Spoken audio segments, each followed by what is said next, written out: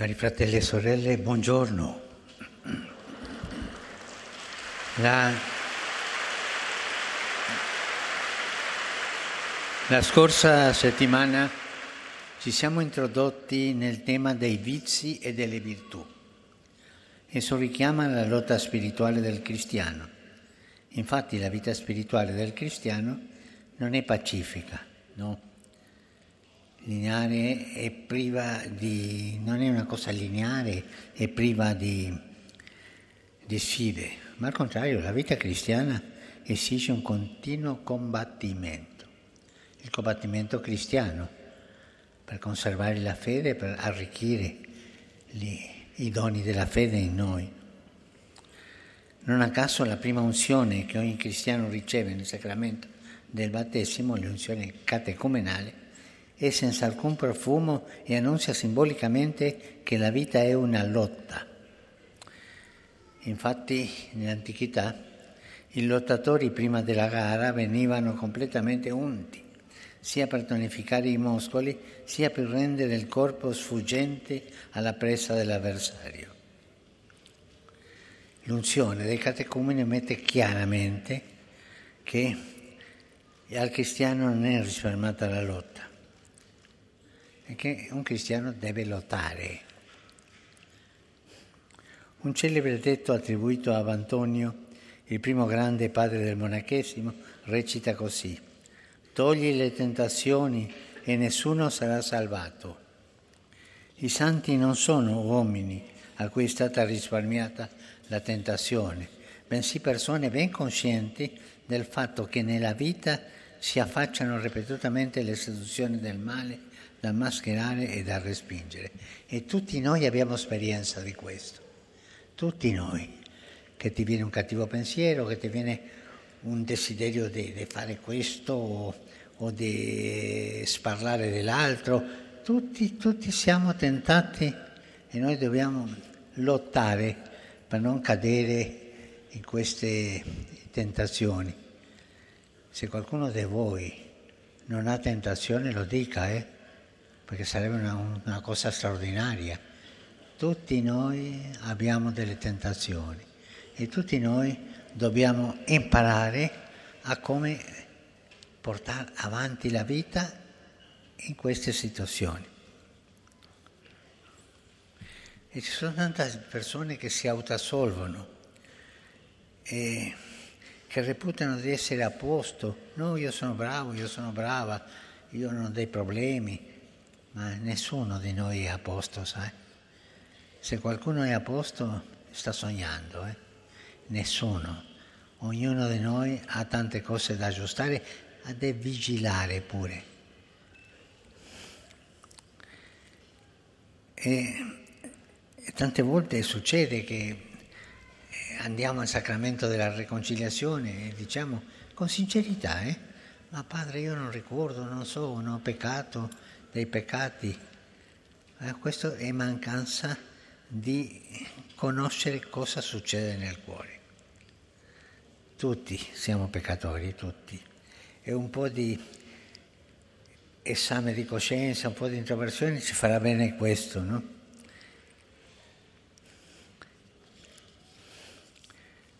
E Gesù ci dà questa lezione inaugurale e lo vediamo nelle prime pagine del Vangeli, anzitutto quando ci viene raccontato il battesimo del Messia nelle acque del fiume Giordano. L'episodio ha in sé qualcosa di sconcertante perché Gesù si sottomette a un simile rito di purificazione. Ma perché fa questo Gesù? Lui è Dio, è perfetto, ma perché sommette a un rito di purificazione? Di quale peccato deve aver pentirsi Gesù? Nessuno. Anche il Battista è scandalizzato. Al punto del testo dice così: Giovanni voleva impedirglielo dicendo: io ho bisogno di essere battezzato da te e tu vieni da me. Ma Gesù è un Messia molto diverso da come Giovanni lo aveva presentato e la gente lo immaginava. Egli non incarna il Dio adirato e non convoca per il giudizio, ma al contrario, Gesù si mette in coda con i peccatori, ma Ma come mai? Sì, Gesù ci accompagna a tutti noi peccatori. Ma Lui non è peccatore, no, ma è fra noi. E questa è una cosa bella. Padre, ho tanti peccati, ma Gesù è con te. Parlali, Lui ti aiuterà a uscirne. Gesù mai ci lascia da soli, mai. Pensate bene questo. Oh Padre, io ho fatto delle grosse, ma Gesù li capisce e ti accompagna. Capisce il tuo peccato e lo perdona. Mai dimenticare questo. Nei momenti più brutti, nei momenti in cui noi scivoliamo sui peccati, Gesù è accanto a noi per aiutarci a sollevarci. E questo dà consolazione. E non dobbiamo perdere quest'idea, questa realtà. Gesù è accanto a noi per aiutarci, per proteggerci, anche per sollevarci a alzarsi dopo il peccato. Ma Padre, è vero che Gesù perdona tutto? Tutto. Lui è venuto per perdonare, per salvare, soltanto Gesù vuole il tuo cuore aperto. Mai Lui si dimentica di perdonare. Siamo noi, tante volte, che perdiamo la capacità di chiedere perdono. Riprendiamo questa capacità di chiedere perdono. Ognuno di noi ha tante cose da chiedere perdono. Ognuno la pensi dentro. E oggi parli con Gesù. Parli con Gesù su questo.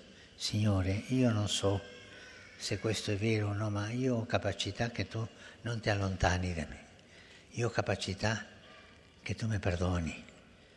Signore, io sono peccatore, peccatrice, ma per favore non allontanarti. Questa sarebbe oggi una bella preghiera a Gesù. Signore, non allontanarti da me. Grazie.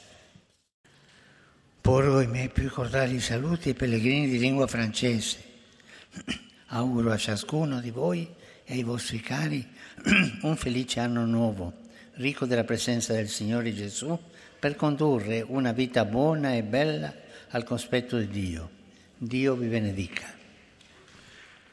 Do il benvenuto a tutti i pellegrini di lingua inglese, specialmente i gruppi provenienti da Malta e dagli Stati Uniti d'America. Rinnovo la mia vicinanza spirituale a quanti sono stati colpiti dal recente terremoto in Giappone, come pure alle vittime della collisione dei 2 aerei avvenute all'aeroporto di Tokyo. Prego anche per i loro familiari e per i soccorritori.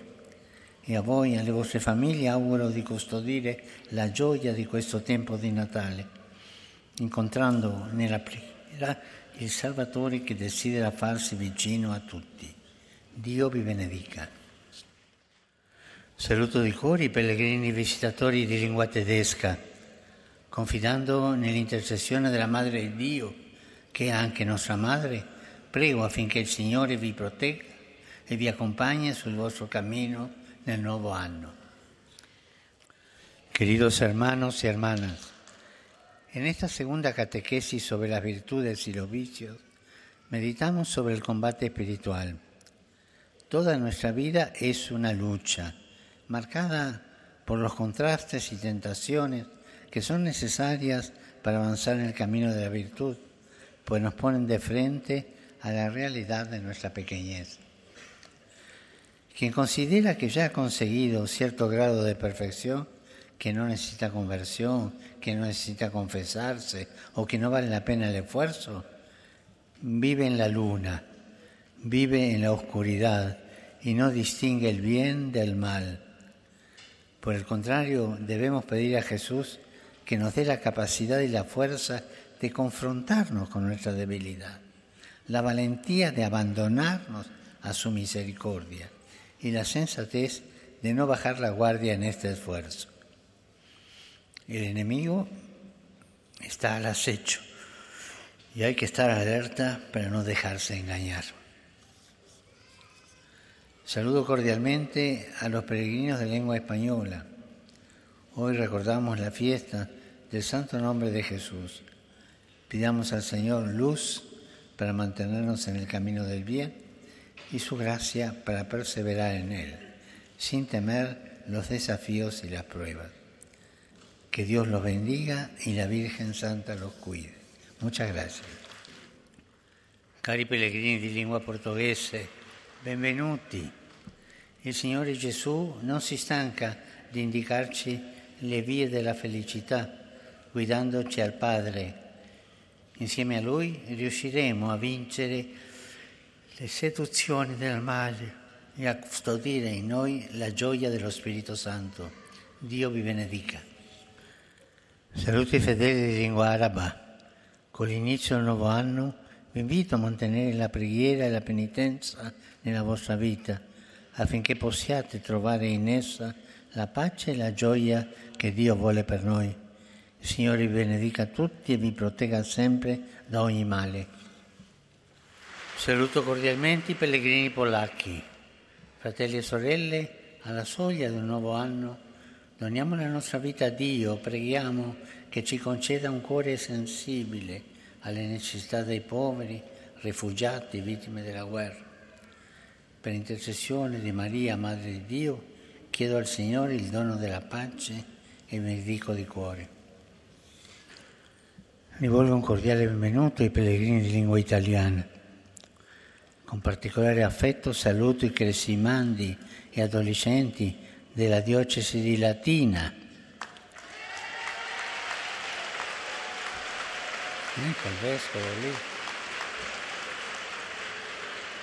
Cari ragazzi, a voi di Latina, cari ragazzi, come Maria sappiate custodire, meditare e seguire il Verbo che a Betlemme si è fatto carne e così diffondere tra i vostri amici e i compagni il messaggio di bontà e pace. Avete capito bene? Non avete capito nulla?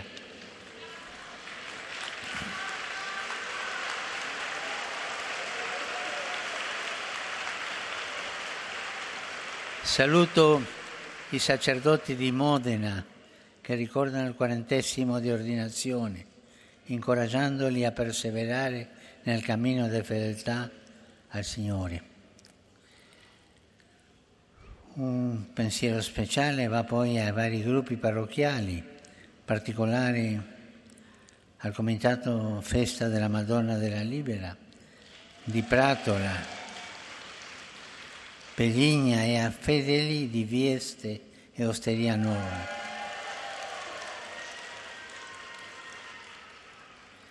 E non dimentichiamo i popoli che sono in guerra.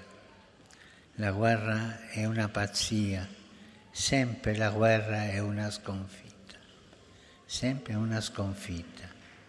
Preghiamo.